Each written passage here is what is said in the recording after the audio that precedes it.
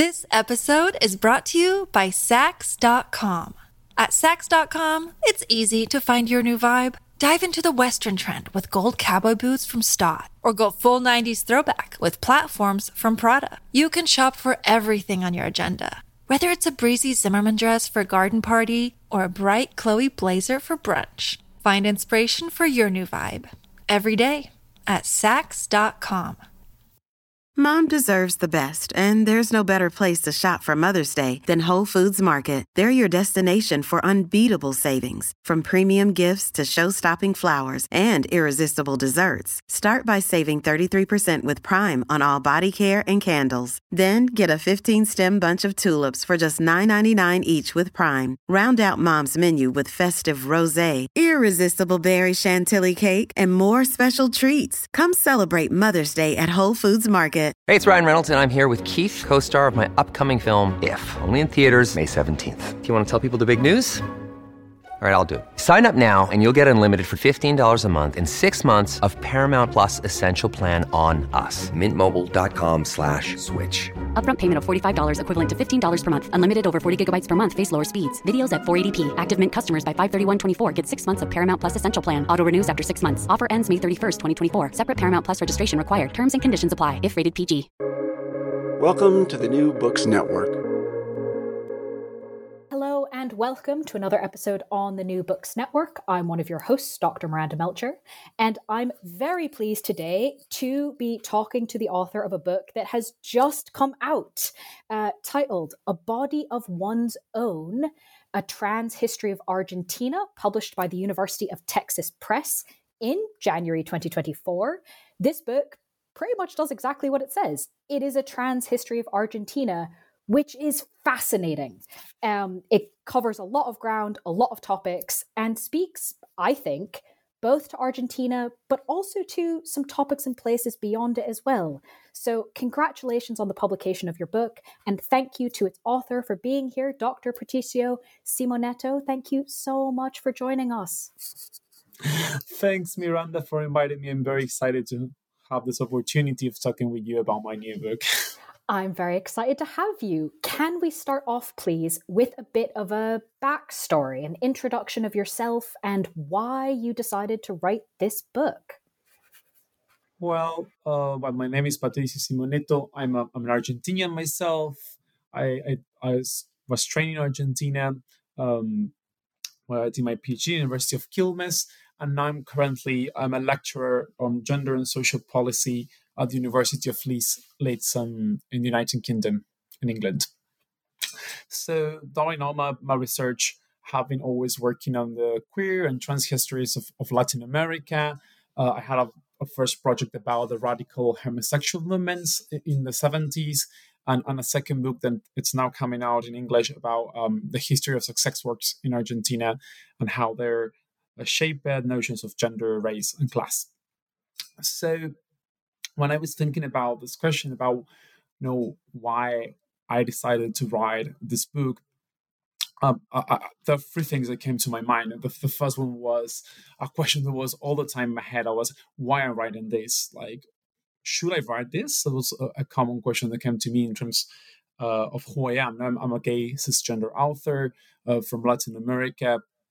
And I'm not saying this only as a statement, but because I'm pretty aware, and the book reflects on this, the privilege of having the time and the funding to do the archival research, to write, to reflect on this topic about a community that has been historically excluded from the spaces of knowledge production, and how this impacted in the writing of the book itself. Honestly, the idea of the book came from two sources. One was medical archives. It was during my career has been working in different archives in colleges of medicine, trying to trace life of people considered abnormal or portrayed as abnormal. And I keep finding myself with different narratives and interviews in which some people talk about themselves as inverted inside their own spiritual and psychological life, people crossing different views on gender. And I noticed that there was not many books written on the topic about Argentina. And this was an opportunity for me to contribute, to reflect on why, or what can we say about this experience? How can we think it? And what this imagination about this experiences can tell us about Argentina as a country.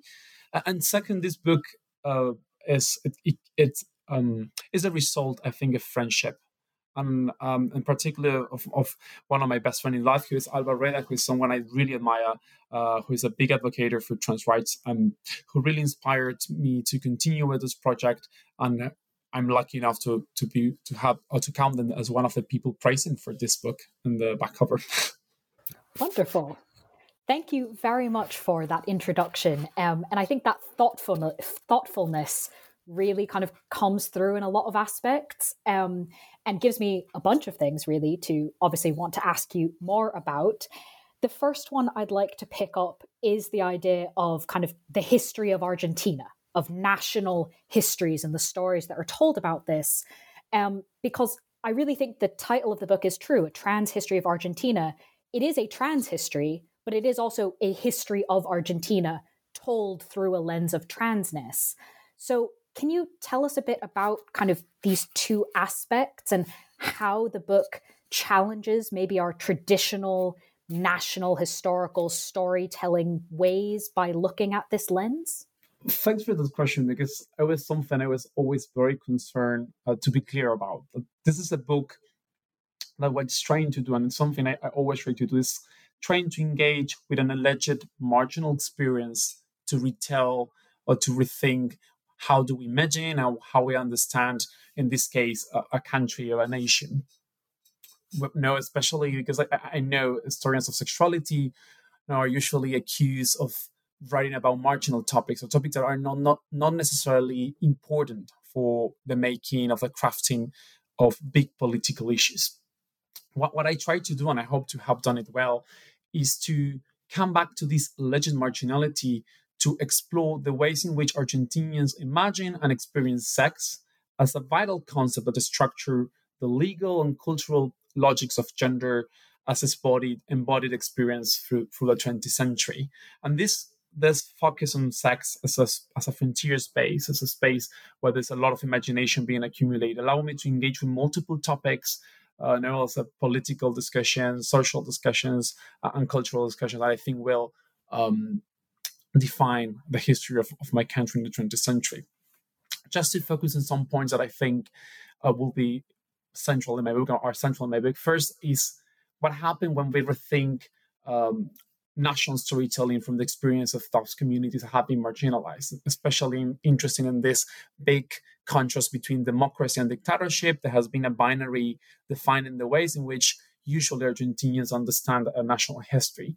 What I noticed, and I'm trying to make an argument, is that when we focus on these communities excluded by the gender expression or by the sexuality, what we see is a big continuity. Now, sexuality comes into public life as a metaphor of social order, as something that needs to be regulated, structured, and help us to think beyond these alleged contrasts, these binaries, to see maybe long lines, long durations, or long processes that are going through the whole century.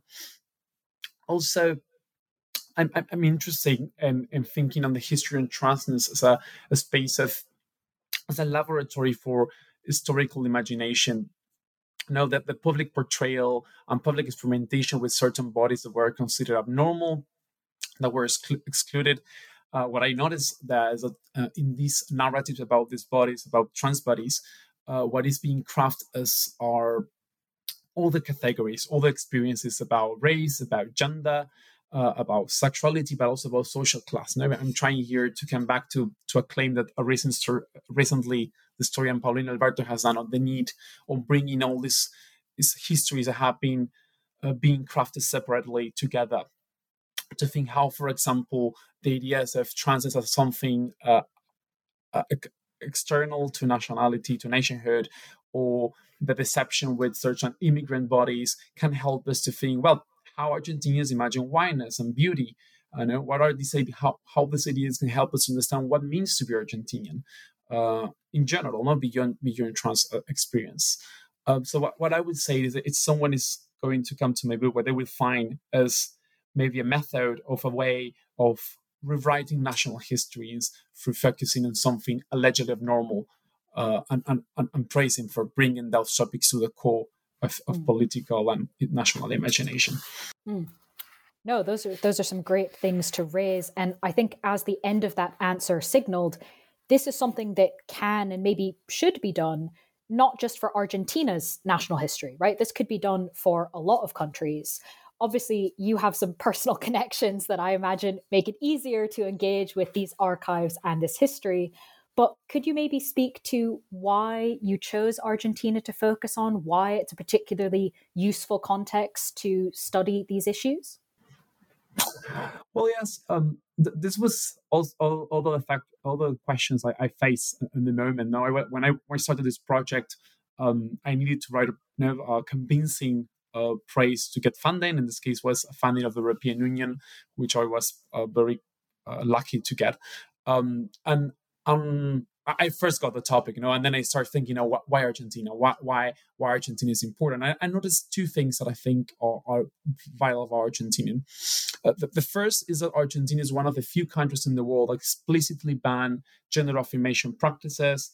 At the moment, they call it those procedures affecting reproductive organs, and this banning will allow me to engage with two things. The first of it is an apparent paradox. Like in the 20th century, what I see is that, at least in Argentina, the notion of sex become a more flexible notion, and there's more narratives and discourses surrounding this idea. That sex is not an inflexible reality. There's some possibilities of experimenting with it and crossing what people understand of sex in different moments. But as a reaction to this apparent flexibilization, what I see is that the local elites, medical elites, but also politicians, estate agents, react is by trying to create some type of corset, because they understand that sexuality is a vehicle for a human reproduction, and human reproduction is strategic for national development, because now usually Argentina is imagined as an empty country that needed to be populated. So what we see is there's a lot of policies of attempts to regulate this apparently flexibility. And secondly, what I would say to Argentina, because maybe some of the people in the audience know Argentina has been a pioneer on trans rights in the 21st century. Argentinian history of transness brings us something that I think is very needed. That is, because this banning of gender affirmative procedures was related with protecting or allegedly protecting human reproduction, is that allows us to see the connections between transness and other fights for body autonomy and feminist autonomy. Also, what I try to do in this book is to make the case that there is no any possibility of separating feminist and trans history and feminist and trans social movements struggle and fights. So I try to make the case against this divorce by bringing it back. And I think that's obviously clear in the title, not just coming back to this classic book of Virginia Woolf, essay of Virginia Woolf, and trying to reframe it in this praise for body autonomy and the right of everyone to have a body for their own. No, thank you for explaining that. It's always good to understand kind of the thinking behind these key decisions. And I promise this is my last question in that category, I suppose. The book focuses on archives, on the experiential dimensions, on the experimental. Can you tell us a bit about your focus on these areas in the book? The question that came to me while writing this book is, how can I study embodied experience through archival research? It means by tracing fragments of archival experiences that are being narrated. The first thing, and this is more like a queer methodological thing, is I always start thinking of something that the LGBTQ community does, or usually have done historically, that is taking some slurs or terms that have been designed to denigrate certain communities and turn them into a key to navigate archive and found materials that can help us, it can be the base to build all the types of stories, all the narratives, I hold more reparative narratives. Through this process, I also was lucky enough to make contact with amazing archival projects such as Archivo de la Memoria Trans, the Trans Memory Archive, El Archivo Desviado, Memorias Malucas. We are grassroots archival projects which are doing a lot of work to expand archival imagination and to create new ways of defining what is archived of our communities and how can we engage with it, like from personal photography to heels, costumes, dresses. I think that is essential, was vital for writing this book. During my fieldwork, I came to this repeated phrase about that the body remembers, the body recollects our experience. So what I try to do in this book is, well, how can we approach to body or to body experience also as some type of archive? To do this, I come back to a more in a metaphorical way to an idea of Marx that bodies in capitalist society are living machines, not because the capitalist relationship transform our body itself. So I try to think like, well, what if we think bodies as living archives and living laboratories? And I came here with two dimensions of this. On one hand, is like how the public portrayal of these bodies crossing gender frontiers, portrayed as abnormals, are fabricating social categories, are being used to transform what we understand of whiteness, what we understand as social class, and what we understand as gender. And a second thing is like how everyone, ourselves, also experiment with our bodies to be seen and to embody what we want to be. And also here, I focus on the body knowledge produced. It always catch my attention while writing the book, a phrase I found in an old ethnography in which a travesti woman says, I learned about hormones through the livers of my friends. And also this idea that it's a body experimentation where knowledge is being produced and knowledge is circulating. But also how a body, and this is something I learned from interviews, is recollecting experiences of violence, experiences of exclusion, and we can get maybe a little deeper on this and future questions. Finally, about this question about archive, I think that something I have been coming a lot in this book is about the paradoxes of visibility. And as we know, for trans, but also for all the LGBTQ movements, visibility has been a main claim, a political tool for transforming reality.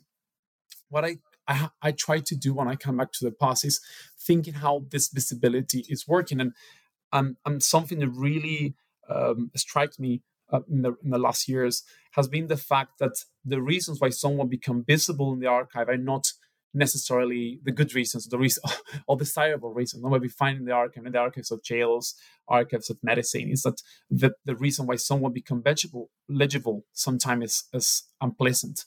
So I'm trying to come back to this, what I call the paradoxes of visibility, to think how also something that all the authors, such as Sergio Patricio, are working on, is the idea of invisibility can be also in the past, in this turbulent past, a way of agency, a way of escaping the public eye, and escaping this archival moment. This episode is brought to you by Saks.com. At Saks.com, it's easy to find your new vibe. Dive into the Western trend with gold cowboy boots from Stott, or go full 90s throwback with platforms from Prada. You can shop for everything on your agenda, whether it's a breezy Zimmermann dress for a garden party or a bright Chloe blazer for brunch. Find inspiration for your new vibe every day at Saks.com. Your brain needs support, and new Ollie Brainy Chews are a delightful way to take care of your cognitive health. Made with scientifically backed ingredients like Thai ginger, L-theanine, and caffeine, Brainy Chews support healthy brain function and help you find your focus, stay chill, or get energized. Be kind to your mind and get these nootropic chews at ollie.com. That's OLLY.com. These statements have not been evaluated by the Food and Drug Administration. This product is not intended to diagnose, treat, cure, or prevent any disease. No, some really useful points there that I think, having read the book, kind of come up all throughout.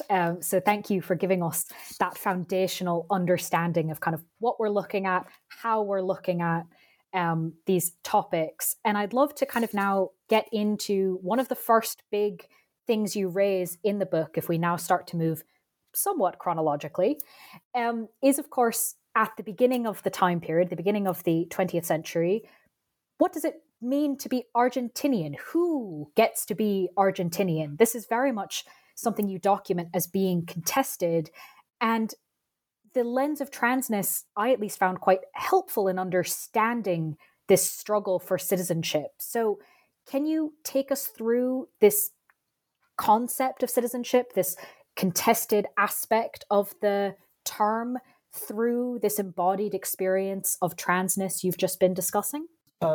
Yes, so there is a long tradition of feminism and queer thinking about how to approach to citizenship. As citizenship, one can say there's a tradition of citizenship status or citizenship as practice. And it's like the first thing is that when I was thinking of citizenship is related with nationhood, it was thinking how the portrayal of these bodies as something external, sometimes indigenous bodies that were crossing gender frontiers, but also bodies of immigrants, was being used at the beginning of the century to build frontiers of gender, but also frontiers of national belonging, and to define what is the desired citizen. What is the citizen that these elites are seeking for? On one hand, this would be a vehicle of disappointment with the modernization force of immigrants and how they can contribute to Argentina. And in that sense, I think transness can help us to understand the expansive, but also the constraining forces defining what is to be of the meanings of whiteness, of what it means to be Argentinian, and how people in this time is thinking of Europeanness as synonym of modernity, and how is and this moment turning to more to nationhood or national subjects, etc., as something desirable. On the other hand, I explore this especially in the first chapter. I try to think, well, what happened with those bodies also that internally that are seen as abnormal, and especially indigenous bodies that are racialized. But and this is something that is repeated through the book in different chapters. The exotization of these bodies play a vital role to mark this difference and to clearly make an association between sexual deviance and some type of racialization. Saying this book is trying to engage on citizenship in this more experience of practice. So what I try to think is like, well, what these people do to belong to some type of community.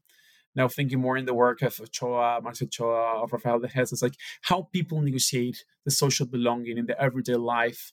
And if we can think citizenship beyond the state itself, there is other type of citizenship that is more related with being recognized as you want to be recognized or acknowledged by others that you really care in your everyday life. So what I try to do is just to register or to recollect all these small practices that people do, from forging documents to getting a job to making a group of friends that allows them to navigate this experience.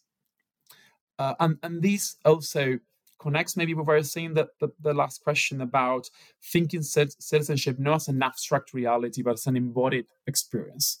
For example, when we think the exclusion of healthcare services, when we think of policing of public space, not the police constant imprisonment of people crossing the frontier, generally of trans people, what we have to think is like these experiences will cause long embodied experiences of violence. And try to bring this into a more situated and everyday narration of citizenship, or what it means to be a citizen. I always think in a phrase of the director of the Trans Memory Archive, Maria Belén Correa. She usually says that democracy started for trans people in 2012 when the parliament passed the gender identity law, because they started to be recognized by Argentine state how they wanted to be, in their own terms, with their names, with their gender, the civil gender. So I come back to this phrase in the book to think if this experience of being embodied exclusion could tell us something more about what it means to be a citizen, and how, if the ways in which we have been narrating the histories of citizenship in Argentina, but I think elsewhere, is not biased, by not recognizing, for example, that this has a cisgender dimension that starts by excluding trans people from access of all the the rights, and the body experience of be free. No, that's fabulous. Thank you for taking us through that. It's probably worth highlighting that, of course, what we're doing here is in many ways a highlights tour of the book. Anyone who's intrigued by what has been said so far and what we're going to go on to talk about, please read the whole book. I promise there's a lot more detail there that gets into this more, but at least we have a sense of these ideas and how they go together, which is incredibly helpful. And I'd love to ask you about kind of another part of the book that I think builds on what you've just told us, especially the idea of kind of what is being seen by the state, what is not being seen, how is the state reacting? Because to me, at least, that was something that was clear throughout the time period, that kind of people would do things in their daily lives and the state would react. And then people would do other things. And it was this back and forth quite a number of times. So if we look at the early 20th century, one that I think stands out for a number of reasons is the spectacular, is being spectacular. Can you tell us about what this was and how communities that called themselves invert communities in the early 20th century, how the state reacted? How did this influence and shape legislation? Thanks for this question, because something I have been working very strongly, maybe this is a national struggle, is to try to decentralize the state from the center of historical narrative. Because as you said, and I trying to show this, sometimes I'm usually the state is more coming after social change and trying to react and regulate what they see as something problematic or threatening for national development. In this first chapter, obviously I'm engaging with the history of invertidos sexuales and maricas, who are all, I don't know if identities, but I would say gender and sexual experiences that not necessarily adjust to the concept we use today to refer to transness or even to gay or lesbian experiences. So in this first part, what I'm trying to first do is to, what are the conflicts of these multiple genealogies we have established at the moment in which gay history, lesbian history, trans history go to the past and try to define some clear lineages that come from the past to the present to define a clear identity. I therefore formulate myself questions about who needs this past in this moment, and what are the political implications on when this past is playing in the present, and what are the epistemological implications of going to a past that have different concepts and trying to build a history, something that has other historians have done in the past. When it comes to spectacularity, and in this moment, this idea came to me because the first that happened to me was I was impressed by these invertidos sexuales walking working in the street, using carriages, using these amazing dresses that's being photographed in the street, even reading in the socialist press, well, beware, there is some thief dress of women, they will try to steal you, or then some stories of what we today would call trans men, of people living 23 years, having an amazing job, taking themselves photographs. I'm kind of showcasing this spectacular life. And what comes to me with this was this idea that, well, somehow for some of these people, these communities, the spectacular navigation of public space was a space in which gender was being constructed. I was part of this experience, of this material experience of kind of challenging gender frontiers, and all of the experience of using dresses in public, experience of using a corset, experience of attending parties. But obviously, this spectacular navigation in public space came with some risks, usually encounters with police or with social violence, so that they will find different ways of trying to navigate or to avoid these encounters. What is interesting is that when this spectacularity increases in the media, that way we see that there are more and more attention to this society about, well, what happened with these people that is crossing this gender frontier, that is doing things that are not correct, is that the state will increasingly or tries to regulate this. So in the 30s, in a context in which there was a big social crisis caused by the international crack, and in which there was increasing attention increasing the desire for the state to intervene in social life and to create order, there will be a new set of legislation in the city of Buenos Aires, that what we'll say is that dressing with clothes of the opposite sex is banned, along with some other legislation punishing what is called sexual scandal in public spaces. So what is really catching my eye here is that what the state is trying to do is to regulate rather than sexual practices, how people is presented the gender in public spaces. And by policing this, what they're trying to do, or what they're building, is an idea of social order in which sexuality and gender act some type of complement metaphors of a more traditional and conservative notion of political order. And as you document in the book, this doesn't stop, right? It's not like they put these laws in place and then, okay, the conversation is over. In fact, you talk about how, for example, in the middle of the 20th century, the media attention in some ways even seems to increase on this topic. So can you tell us, if we move sort of chronologically around that bit, 1950s, 1960s, what were the kind of media narratives around trans experience at that point? And how did that increased visibility, if we're talking about the state reacting to things, what happened then?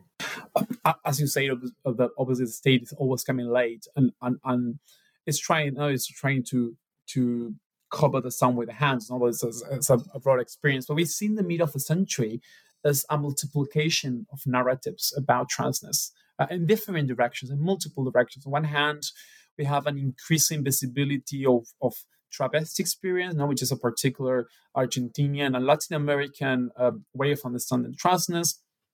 I particularly focus in the 60s on shows on theaters, and how these shows on theaters become somehow a space of experimentation with notions of beauty and what means to be travesti, knowing how beauty is understood in this community, in this moment in particular, associated with nature, and the natural features are all feminine, and also other spaces in which travesti experience is being cooked, such as Carnival, for example.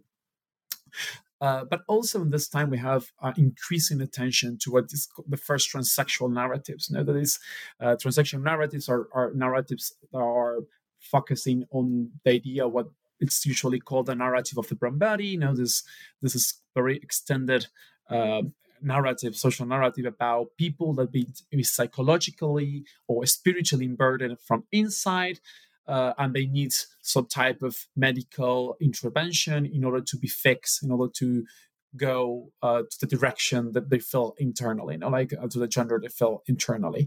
This is something that it's reproduced by the media, but also in several interviews, people's kind of taking this narrative and using them to define themselves.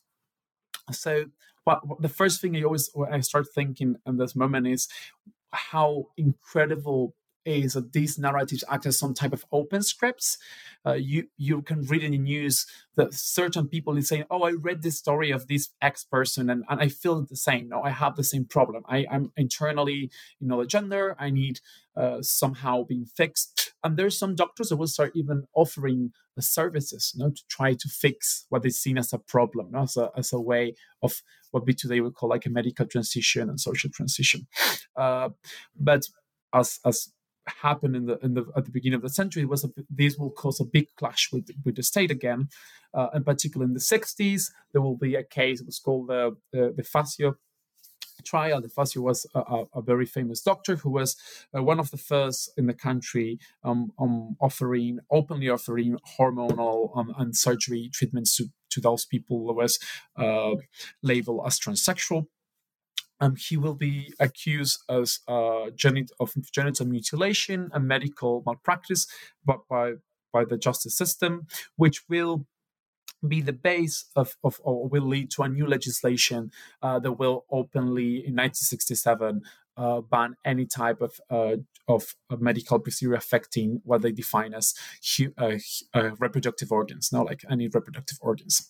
What I try to engage in particular about this debate is that it's interesting how the judges go through this debate. They develop or they formalize the conception of reproduction as something vital for the development of the nation and a driving force of Argentine history.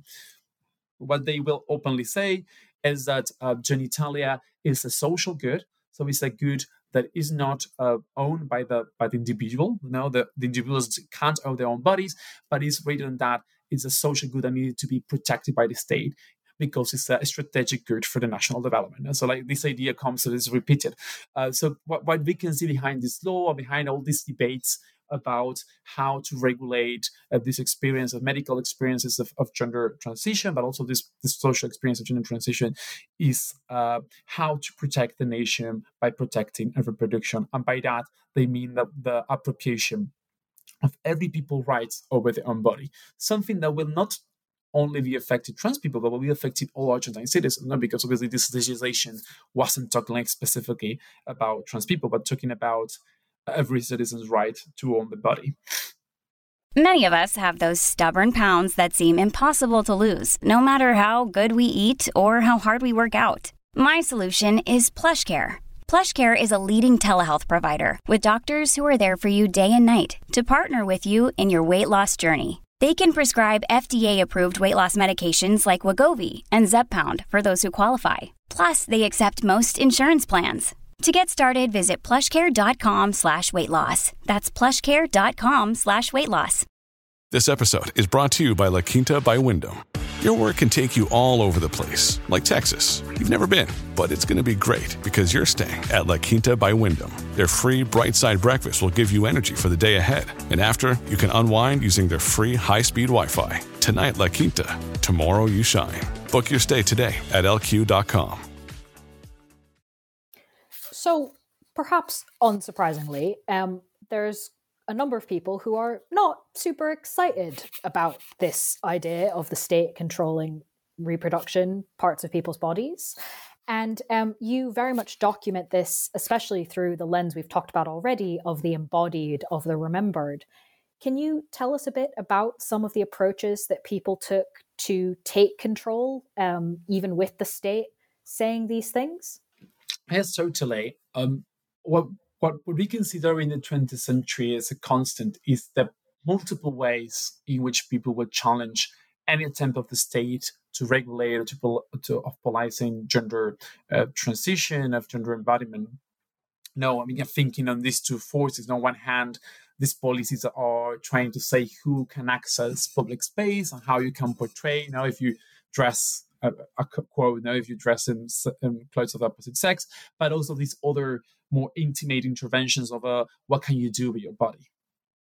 On one hand, we could say that my book explores like more everyday social and medical practices to navigate this experience, from clothing to getting social recognition in your own community. This can be, for example, through migration or forging documents. We see this along the century, people moving from one country to another, forging the birth certificate in order to get a new document and having the life in the terms that we're looking for, or people going from one country to another to seek medical treatments. What I can say, especially if we focus on the second half of the 20th century, is that this policy of this possession of people's sovereignty over their bodies will create a precarious conditions and living experience for the trans community.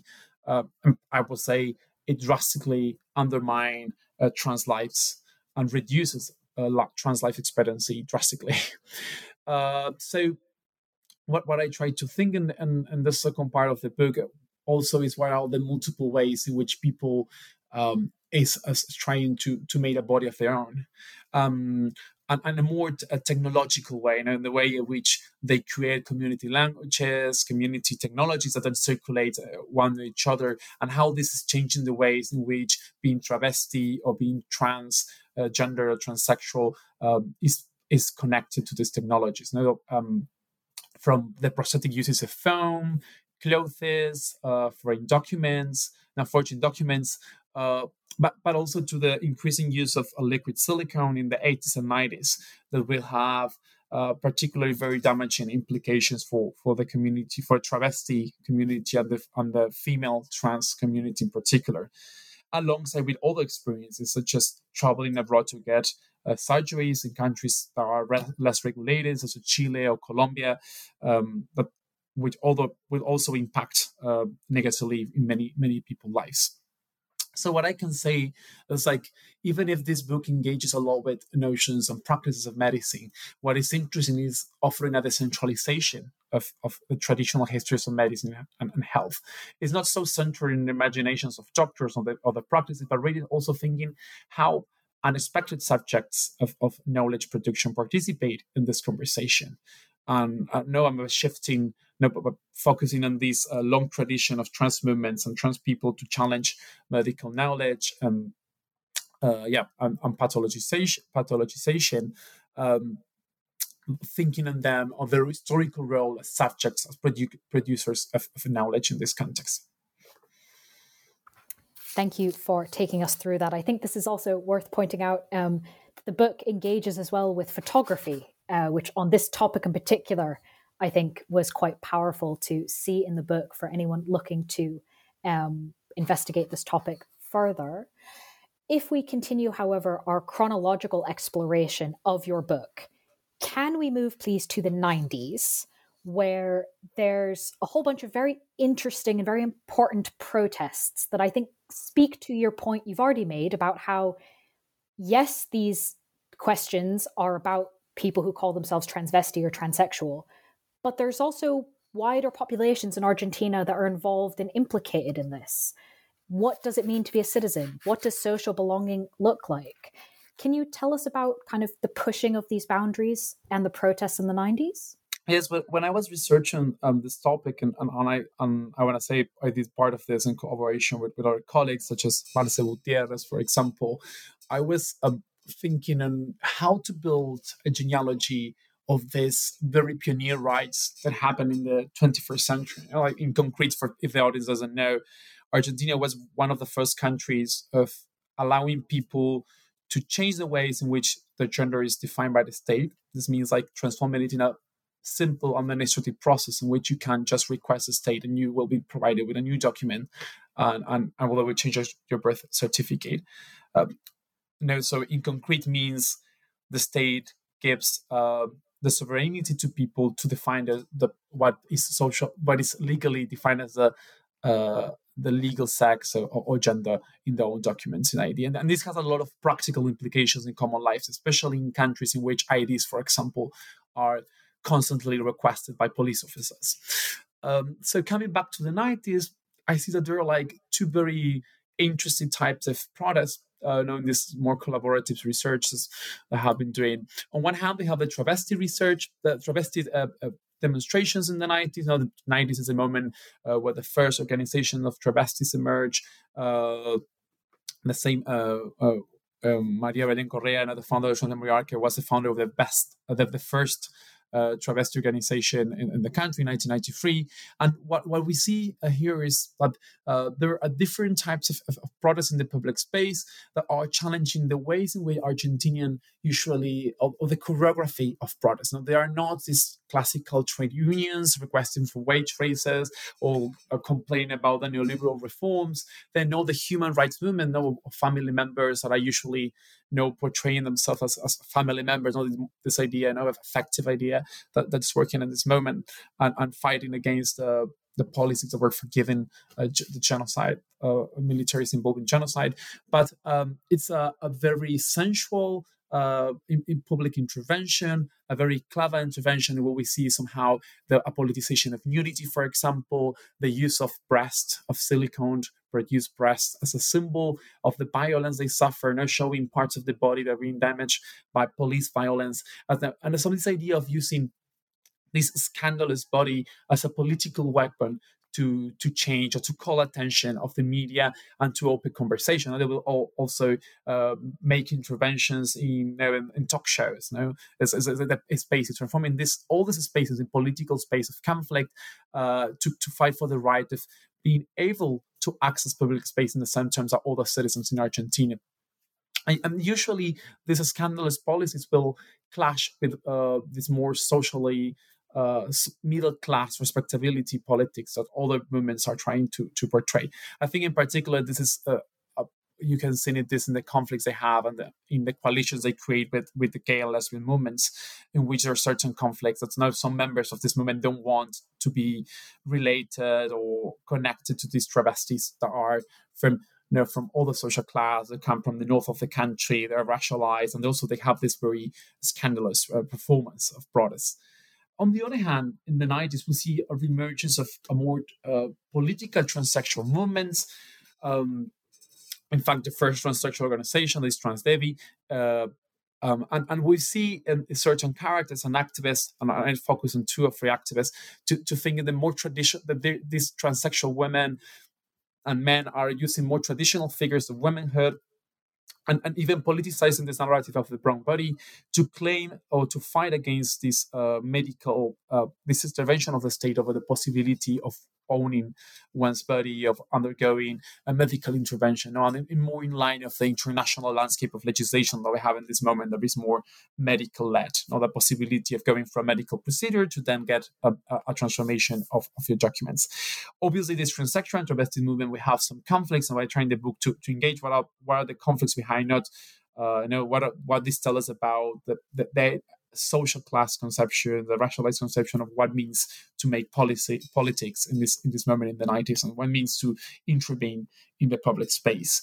And I try to find in this 2 driving force through the 2000 other noughties, the development of social movements that we led in 2012 to this pioneer legislation.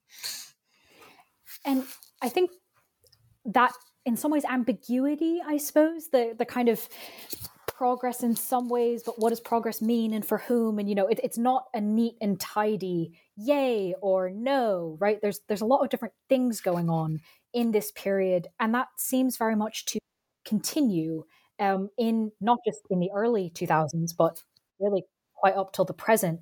And you speak about this so effectively in the book through the particular instance of the trans flag colors being projected onto the Casa Rosada in 2021. So can you tell us about kind of the multiple ways we might interpret that action and sort of where we're currently at? Yes, so this image, I was in this moment already living in the UK, and I came back about 2021. So the country passed in this moment a legislation fostering the employment of trans people that has been historically excluded. This and concretely mean that they establish a quota for public employment of 1%, and also certain tax relief for those private employers employing trans people. So the government made a big campaign about it, and I think it was interesting in this moment because it was a big achievement. No, and another legislation that was somehow calling attention that what at the beginning was the gender identity law was centering more on the possibility of choosing, but also in healthcare issues, the possibility of having integral healthcare as a right access, not only gender affirmation practices, but the right was also expanding to other areas. The idea of that having a job and social exclusion was part of the experience, was part of the violence of the state.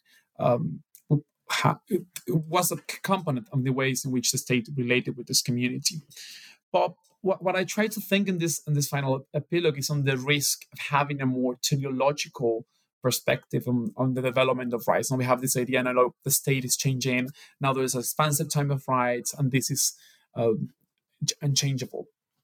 And I think that, even if I was a little more optimistic, I think that it was quite right to say that when we know now that 2 years after we have a far-right government in power in Argentina, and that many of these rights are being threatened and are being publicly undermined for the members of this new neoconservative liberal administration. So what I try to think is what are the challenges of translating this new pioneer legislation, this amazing legislation, into reality? Something that I'm not doing, but there are many people I know that was involved in that moment in government, was working in, and then many trans activists were working on, to try to think, well, what means integral healthcare? Now, what means to claim to hospitals to really access to my right of gender affirmation practices, but also my rights of being treated how I want to be treated. Um, so what I want to do in this last part is by challenging this more teleological perspective, is on one hand, well, calling attention on this. Now, this is a good moment of rights, but we don't know how it happened. But there is a potential here because it's transforming the ways in which the state establish a gender relation with its citizens, and that's not only affecting trans communities, affecting us all. But on the other hand, it's also calling our attentions that rather than an end goal is more a starting point, maybe, to discuss what means to be a citizen of Argentina and what are the social and state responsibilities that we have to acknowledge and we have to engage with to build a more inclusive society for all. In a country in which, for example, we have 100-200% of inflation and many people is pushed every day to poverty. So what I would say is, on the one hand, these, like, what are the implications of this big transformation of the gender notion of citizenship and this more embodied conception, how can help us to rethink our history, or I think what type of society are we building, still what our body keeps recollecting of all experience, in particular, which bodies are recollecting more of this violence and this turbulence experience. But also, and I think this is something that I keep thinking more in these last days and these difficult moments, thinking of coming back to that, all the ways of belonging that are activated by communities, that are activated in everyday life. And I think the trans community in particular has done a lot on this, and that we have to learn, all of us, on this. Because in moments in which things come so difficult, there are certain experiences of solidarity and community building that could be maybe a key point to imagine all the possible societies, all the ways of belonging, and all the ways of being all together and living together that are not necessarily based on this violent exclusion that we're facing today. What a lovely way to sum up the kind of ending of the book and a lot of its themes, as well as what to look for with Argentina going forward. Bringing me only to my final question, that might be some of the challenges in Argentina, some of the important work that's being done. But what about you?